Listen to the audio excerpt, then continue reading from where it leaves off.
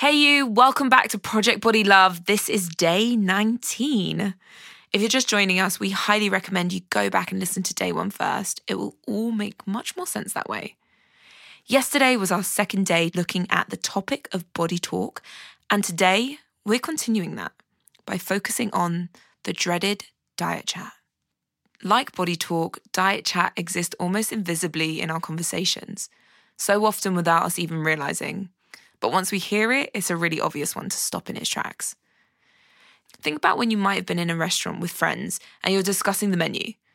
Diet chat could sound like, "Oh, I'm trying to cut out carbs at the moment," or assigning moral values to food. "I'm being good at the moment, I'll just have a salad." Or even, "Screw it, today's a cheat day."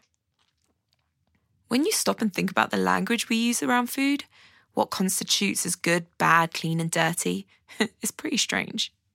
Like, what does "I'm going to be good and have a salad" even mean? You do not become a better version of yourself if you're eating a salad. And cheat food. Don't get me started. Food, please. The emotions and values we assign to food can often come from overhearing these conversations or being part of them. So it's not surprising that we can form feelings of guilt and shame around what we eat. Back to our bodies. There's a link between how we think about our bodies and how we think about food. People with poor body image are at a higher risk of disordered eating. Meanwhile, there is often a positive association between intuitive eating, which is listening to what our body tells us that we need, and positive body image. So, how we talk about food and our relationship with it specifically impacts how we feel and view our bodies. That's why positive body talk is so important. So for today's task, I want you to start by thinking about and noticing some examples of where moral values are assigned to food. Then we're going to come up with some alternatives that might be better to use instead. Let's start with something like, "That's fattening." What about instead, "That's hearty, filling, full of energy, delicious, comforting. It reminds me of so many good memories." Or what about, "I'm going to be good and eat X," or the dreaded, "I'm going to be bad and eat Y"? How about just, "I feel like eating X or Y"? Lastly, what about, "I'm going to eat a salad because I need to lose weight"? We could change that to, "I'm going to get a salad because I feel like eating something nutritious." The list goes on, and you'll know better than anyone what your own go-to diet chat phrases are. If you want to explore this exercise some more, why not put some of our new approaches into action and start setting some boundaries around diet chat?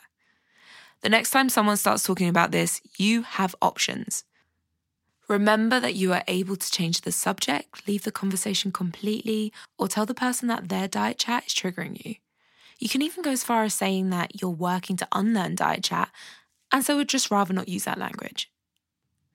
You are able to challenge these behaviours, and the more we speak openly about this with friends and family, you will also help them see how this language can be damaging. And breathe. Time to give yourself a moment to focus only on the breath. Allowing yourself to breathe in positivity and breathe out negativity and diet chat, letting go of it.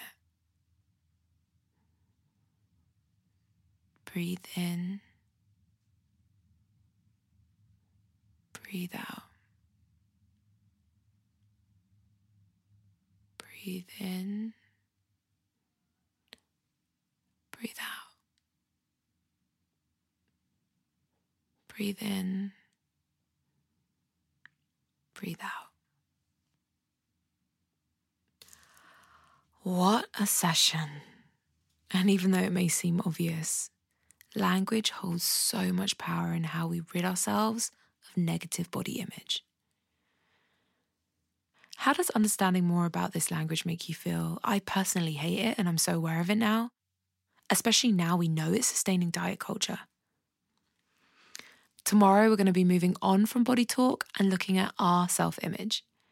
We'll be doing a mirror exercise, so you'll need access to a full-length mirror, somewhere you feel comfortable standing in for a few minutes.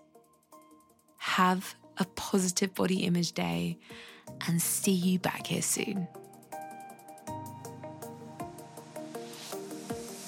Thank you for listening to today's episode of Project Body Love with me, Jada Cesar. If you've enjoyed today's episode, please rate, review and subscribe in your listening app of choice. New episodes will be released every morning this month, so please stay with us. And for more information, check out our Project Body Love resources online at womenshealthmag.com/UK/Project Body Love. Until next time.